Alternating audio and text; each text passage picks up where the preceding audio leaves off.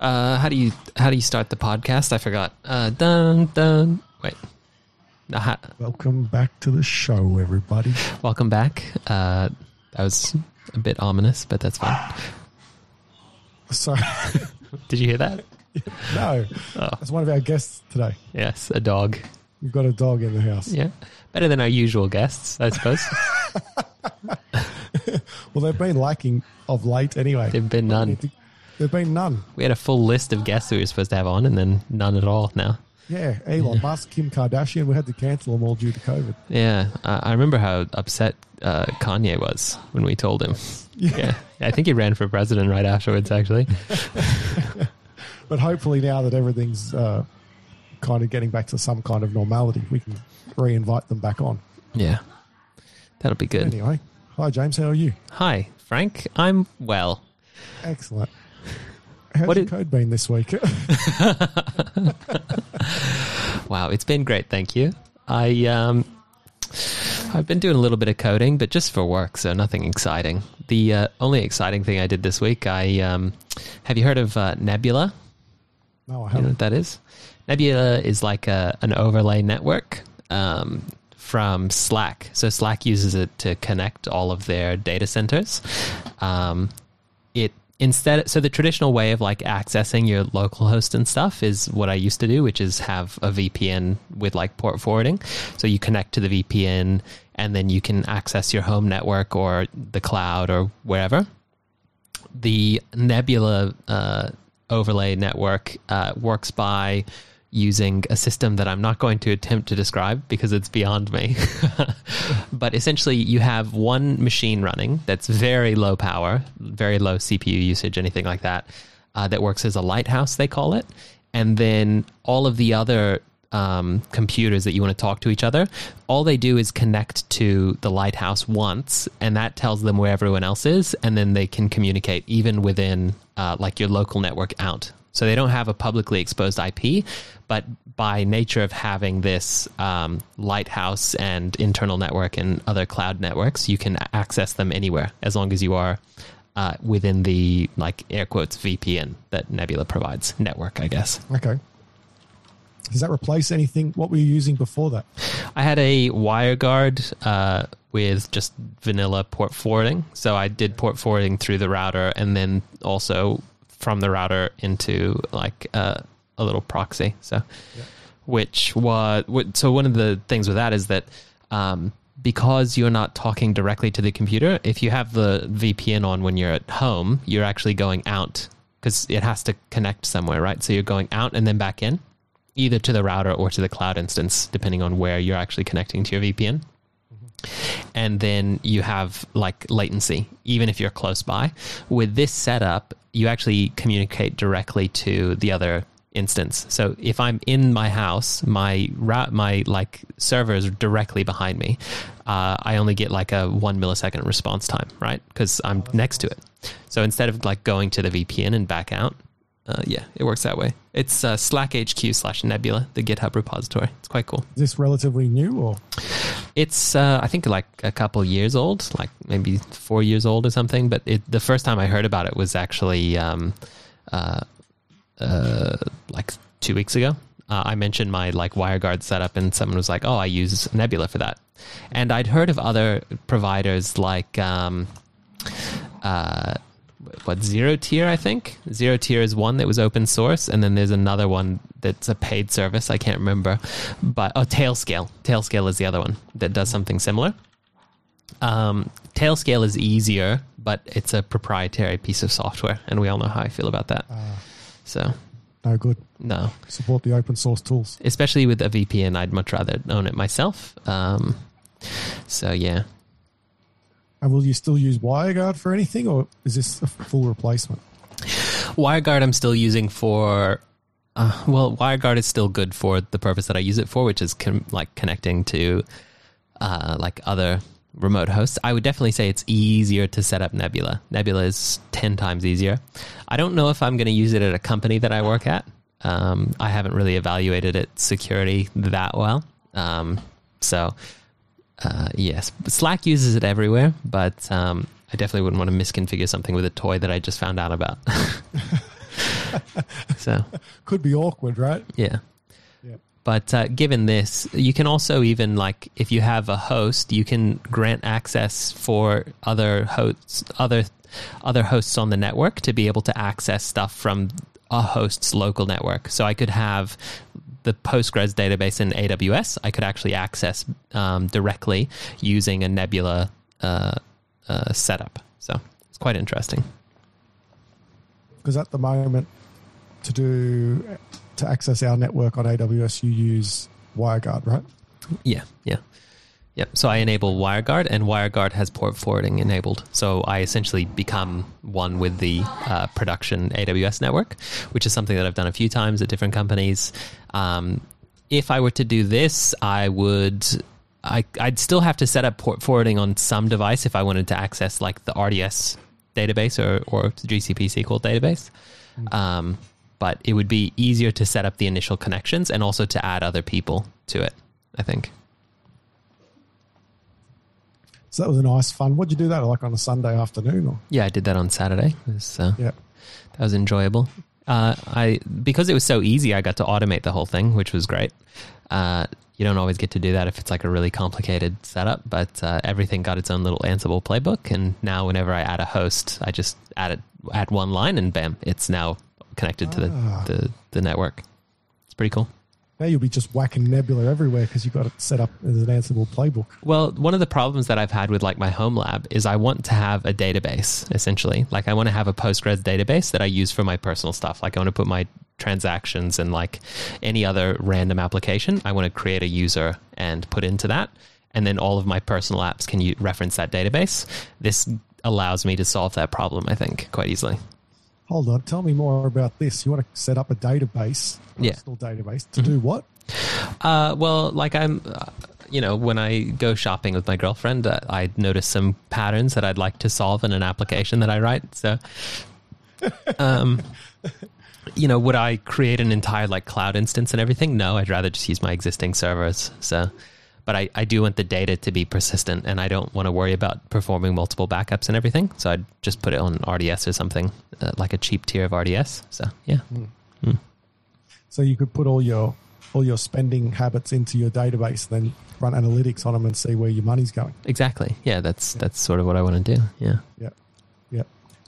Well, if you're spending time coding, like adding Nebula, that doesn't really cost money. That's just fun. It's all the other expenses that you incur in life, right?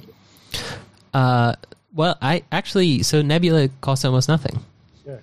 So the Nebula instance that I'm paying for is $4 a month. That's it. Oh, there you go. Yeah. Relative to any other VPN, which is way more expensive. But I could also host a whole bunch of other stuff on this because it's so low in like CPU. It's a Go tool. It's written in Go. Yeah. You can read the source code. Yeah, I'm just looking through it now. Actually, I see all the Go files. All the variables. They've got lots of them. Yeah. Tailscale is a really good alternative. You could try it actually, Frank, if you wanted. Tailscale? Yeah. Tailscale is like, so there's a really good podcast I like called Security, Cryptography, Whatever. One of the people that is on that podcast works here. And so I've heard it described many times. And their free tier, I think you can get up to like 30 devices on, something like that. Yep. And it's very easy to set up. And you can even do like, you can have multiple people sign up, like log into your network using like their Google account. So yeah, it's pretty cool. I'll have to have a look at it. Yeah. The website looks nice anyway, so it looks fairly... Very generous free tier. Yeah. Looks great. And what else have you been doing? Man, that's it. Let me tell you. I have COVID. Other than that. Going? Huh? You sound fine, but...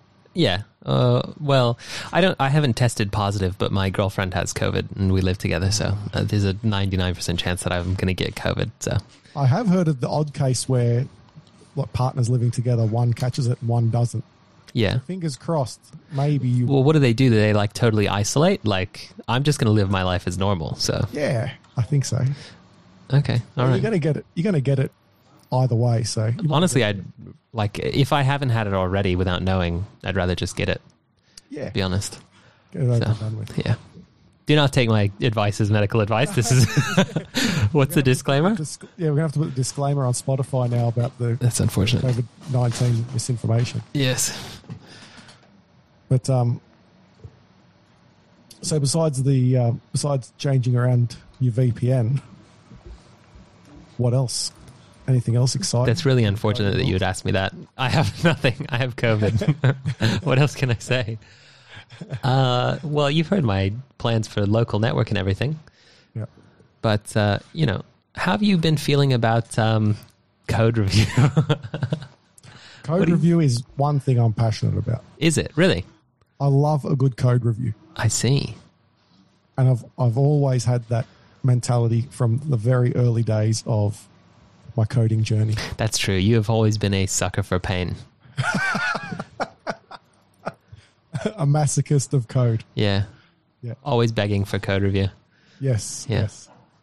I've been at a few places where people were reluctant to give me code reviews, and I had to actually go speak to someone, like people in my team, and be like, please review my code. Please tell me where I'm going wrong. Because this was the early days, and I was writing code, and my teammates would be like, give it an approval straight off, or give me like a few tiny little pointers, and I just knew in my like heart of hearts, being a junior developer, that there was definitely improvements I could make. Right, like so early in my career, there's definite improvements that can be made, but unless the team's guiding you and giving you that feedback, it's very hard to progress. Yeah.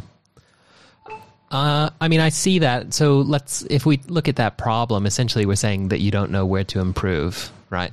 Like, and you think that the way to get that feedback from people is through code review. I don't know if you know this, Frank, but I'm actually not a huge fan of code review. I barely see a point.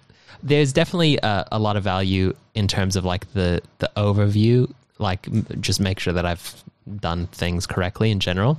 But code review becomes a lot of things, I think, because of Agile. Now that we've adapted Agile, we're like, oh, we don't do planning, we don't do design, we don't do any UML or anything, right? So we don't actually plan the software architecture or the design.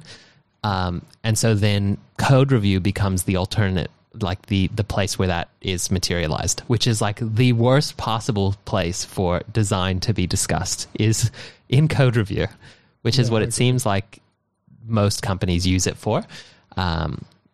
So I feel like for the circumstance that you're talking about, what would have actually been more beneficial is if you got some pairing time, even a kickoff. You know what? I think you've hit the nail on the head, because that's what I needed.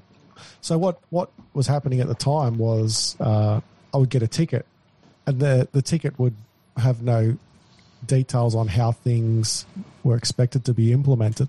So I would follow coding styles that I found in the repository that I was working in, and maybe take some inspiration from other repositories in the same company's code base, and just do my best implementation that I thought, and then send it out to the team, and hopefully it's right. But at that point, people are probably reluctant to say, well, actually, no, that's wrong. You need to rewrite. You know that work you did for 2 days? Can you just change all of it? Thank you. Yeah. But also it's like you're making it more awkward for the other people as well, because, then they have to be like, this is shit. Like, you have to come up. The alternative is that you give them the opportunity to say, this is good, and they don't have to say this is shit, right? So if you actually want to get good input from someone, you have to talk to them up front. You have to suffer early instead of suffering later. It's like the XP principle of always suffering sooner. So when you push it back, it just sucks, I think, in general. Yeah.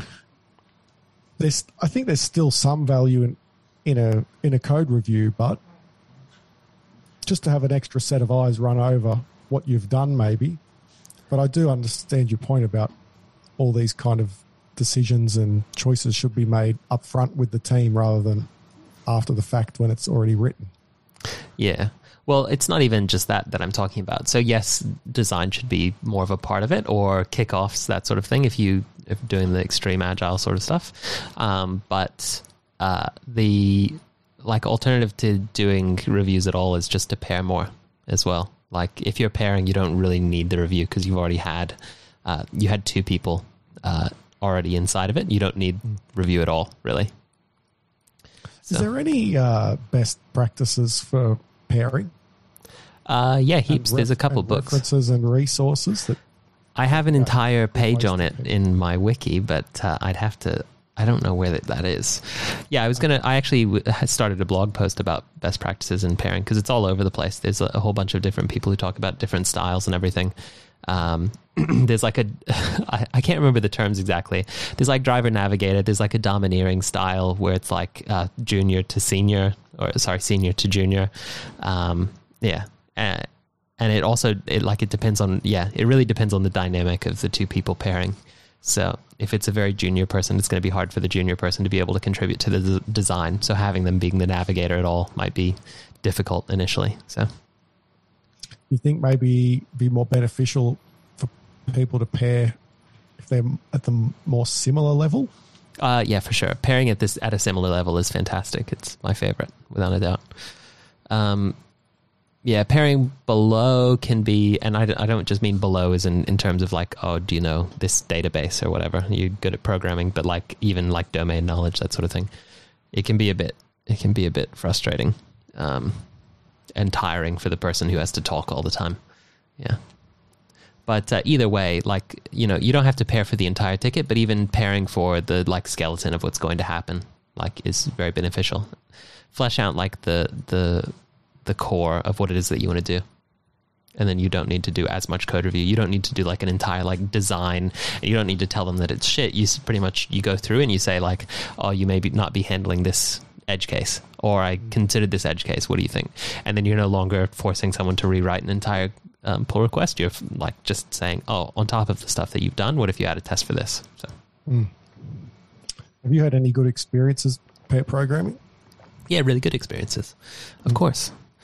I had some good experiences with, one of the teams that I was in. We pretty much never turned off our cameras. So every day was, it was a noisy, I guess, sort of way to work. But the team of 4 people all just left their cameras on 24/7. And anytime anyone started a ticket or started work on anything, just turn on your camera. That's it. And then like share your screen.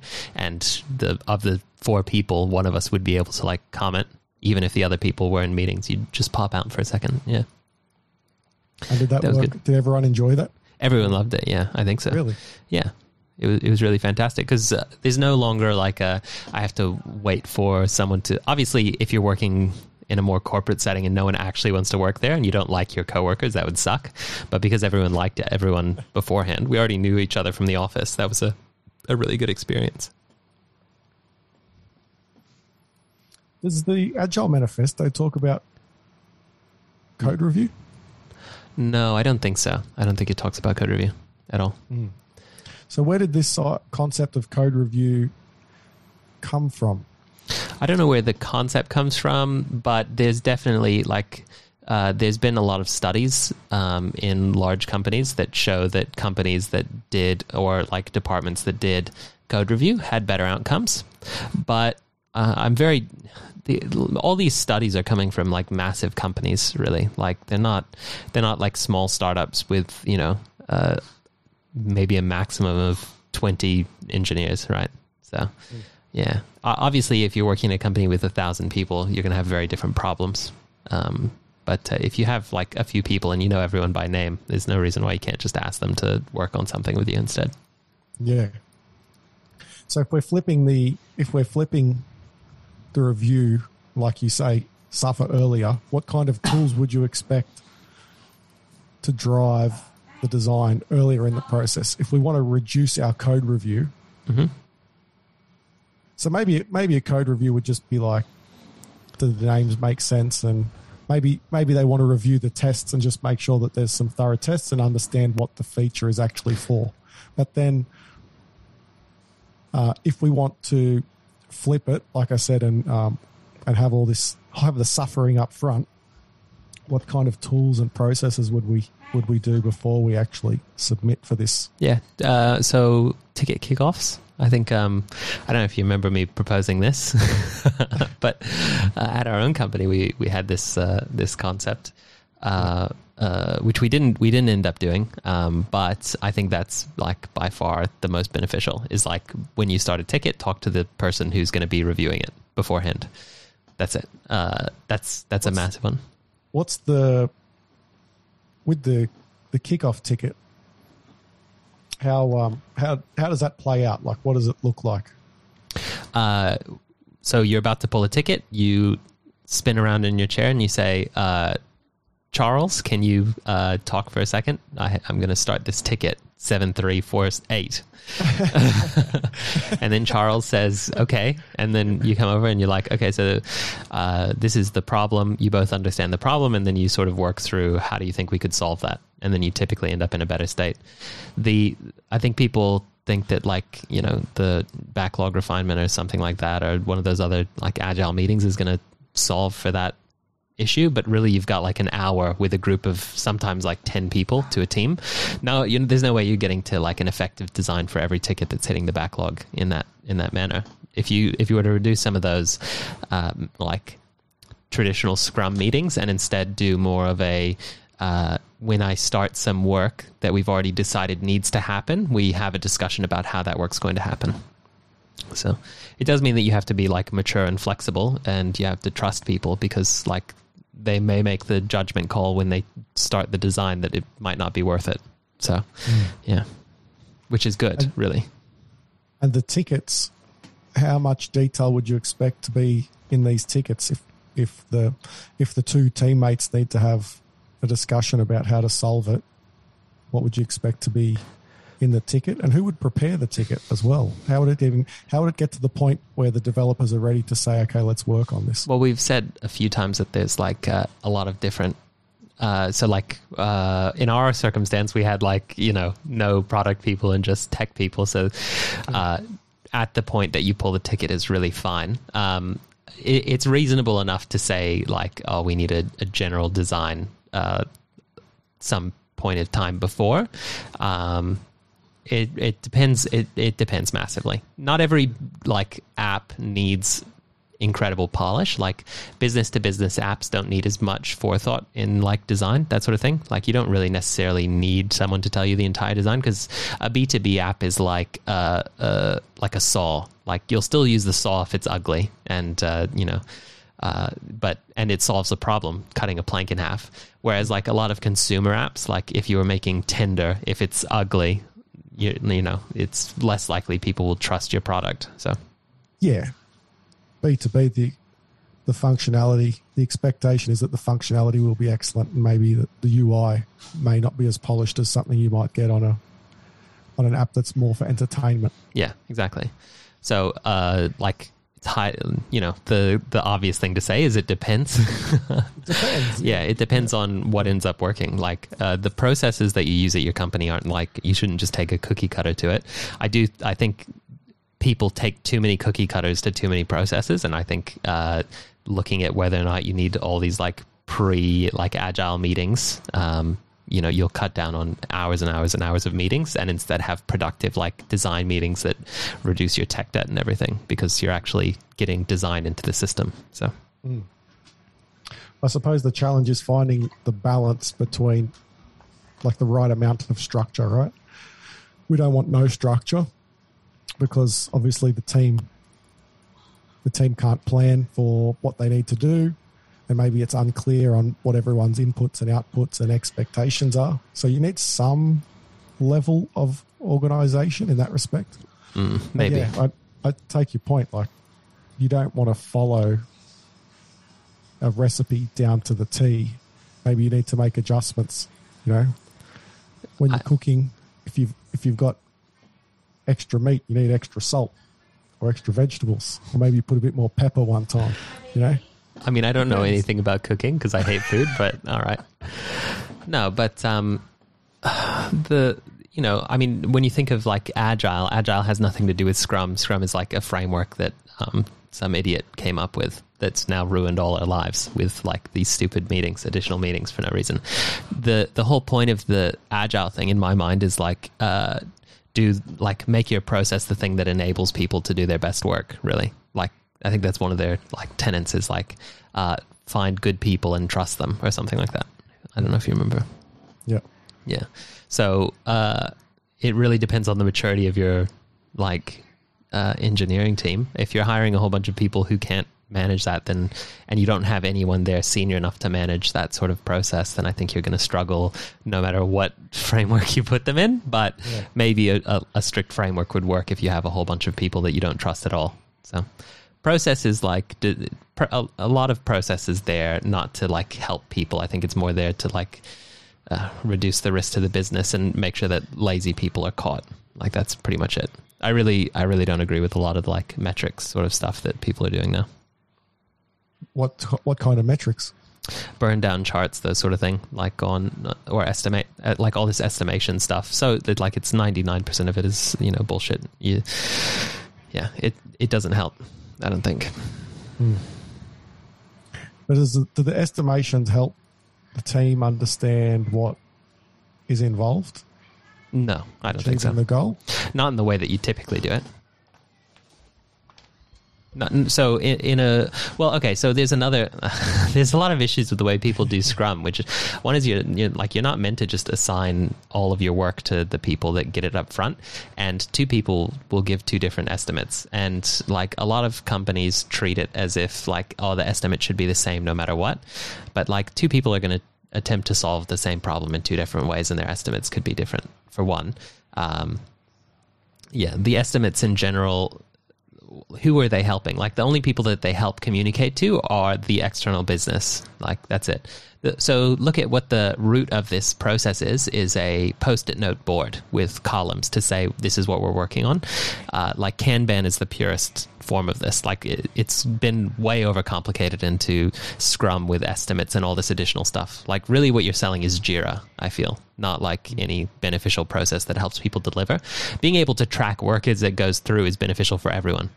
But the only person that the estimates and all this stuff communicates to are the product managers, but then they expect those estimates to be accurate. They're never accurate, especially if you're working in like a legacy code base or something you've never worked on. There's spikes and everything, but we're just adding more and more processes and like weird like lingo to solve problems that we don't need in the first place. So I have seen estimates work well in one session where two developers gave fairly different estimates on what they thought the ticket should be. And because they were so different, they ended up in a discussion about why their implementations were going to be different. And it turns out the developer who was going to do the ticket didn't actually understand what had to happen. Yeah. So there was a benefit in that case because what it done was it facilitated that conversation.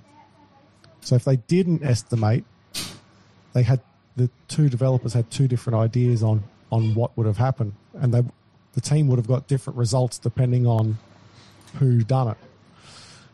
So it's a fake problem. It's a fake problem though. You just have a kickoff and it's the same thing. It's just we're not like, what's the difference? I don't know. Yeah. I don't see it. So it's probably... I hear that argument as well. But again, like if you do pairing and do kickoffs before you actually begin work on something, you have the same sort of visibility for the people working on it. That's fine. And if those people are actually unfamiliar, if both of the people that are pairing on it are unfamiliar, they should talk to maybe you should have picked the person who was familiar with that. Like that's pretty much it. Yeah. So, yeah. Well, I suppose the other thing is too, maybe not everyone would be present at the kickoff time. Because this was a larger team, right? This was like 10 people. Yeah, I still don't think it's worth the overhead. Like, think about the amount of overhead that you're putting on every week and every bit of delivery in order to catch one person saying something's easier than it should be. I don't know. I've never seen someone... Normally, yeah, there's heaps of stuff where someone estimates something wrong. But the other thing is, we shouldn't be assigning people should pick up the ticket that they're comfortable with in the first place. If you're doing something where you need sprints because you're trying to deliver things in a line, then, just pull in the tickets that you need for that release and then work on them. That's pretty much it. Yeah. You know, the other thing too, there was 10 people in the meeting, but I think 8 of them were checked out, and it was just the 2 people. Yeah, exactly. That's what ends up happening. They just become I'm in a meeting this morning, wherever it is that I work, no one knows. Yeah. And the API developers like myself will be talking about something very fascinated tones. I love this meeting. This is the best meeting ever. And then there's like 6 front-end developers that are like completely asleep, cameras off, right? Who haven't said anything for 40 minutes because we've been talking about this thing and how to build it. Again, kickoffs. Like the people who are actually important to that should be there for that ticket. And you don't need a product manager necessarily in that, but you might. I suppose the other challenge is it's like team communication too, right? It's like, even though the developer, like the other team members, some of them might be checked out, there might be some value to understanding like the direction of the product and what's happening maybe, but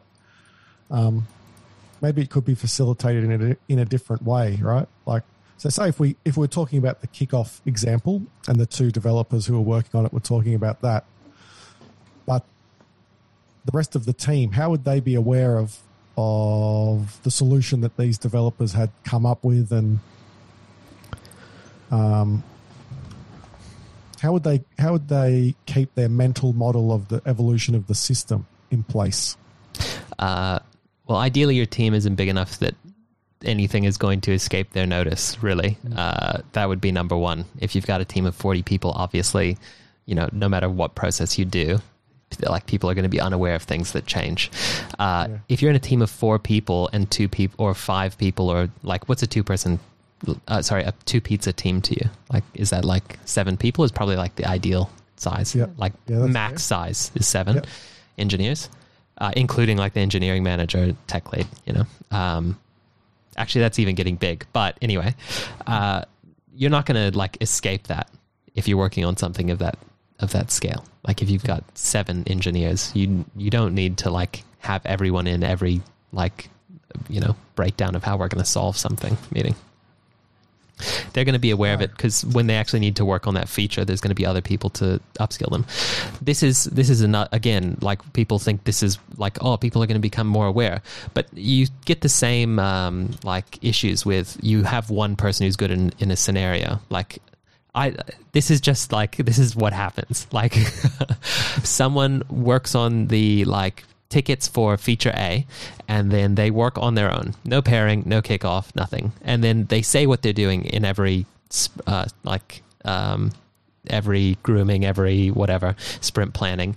But no one really absorbs it because they're not actually trying to understand it, and it's not the thing they're working on. They're all focused on the stuff they're working on that week. No one cares about what the other guy is working on. So without that, you need to do pairing and hopefully even rotate people in order to like increase the knowledge around the team. That's not solved by just having more meetings where there's more people. So I'd say that's the wrong way to go about the knowledge transfer. Because it doesn't work. It clearly doesn't work in companies where you like, you have heaps of meetings and everyone discusses everything, but still no one's able to do anything that one of the people does, and they become a linchpin of the organization that can't be replaced. So, yeah, different strategies, isn't it? Yeah. So many ways to do things. And I think, like you said too, maybe there's a little bit of influence from planning apps like Jira, Monday.com. They kind of want teams People to are work selling in you these Jira. ways. Yeah. They want teams to work in these ways where, they've developed an app to solve this problem. So you end up falling into matching your problem to match the software that you're working with, rather than actually making your process match the software, you mean? Yeah. Your internal process matching the software. It literally says sprints, so we're going to do sprints. So that's right. Yeah. Well, if it says sprints, that's what you're doing, isn't it? Yeah. Hopefully just find people who can manage their own work and are responsible. That's really it. And then trust them to do the best process that's going to work for them. Obviously, there's like audit requirements if you work at a bank. That's another thing. But yeah, if you're working on e-commerce, I think you'll get more out of your people if you treat them as responsible and capable and encourage them to communicate. That's a nice finishing note. Thank you. Should I hit the button? Yeah. Oh. Nice. Everyone listening, burn all your Agile books. You only need the Agile Manifesto. That's it. It's on the internet. It's free. I wonder if I actually got that Agile Manifesto key correct. Okay. About statement.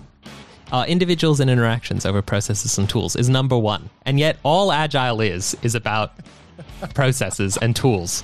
How amazing is that? I love the world we live in. I think software development has become tool-driven processes. But anyway, that's a different discussion. Look, if you do Scrum, fuck you. I hate Scrum. I'm sick of it. It never works. Do Kanban. If you're out there listening and you've got a good example of where Scrum worked, hop on the Discord and let us know. And tell us how you, and I'll tell you how you were wrong. Yeah. It's fine. Great stuff. You think anyone's going to think I'm confrontational? No, not at all. You just told them to get fucked if they use Scrum. Sounds fine to me.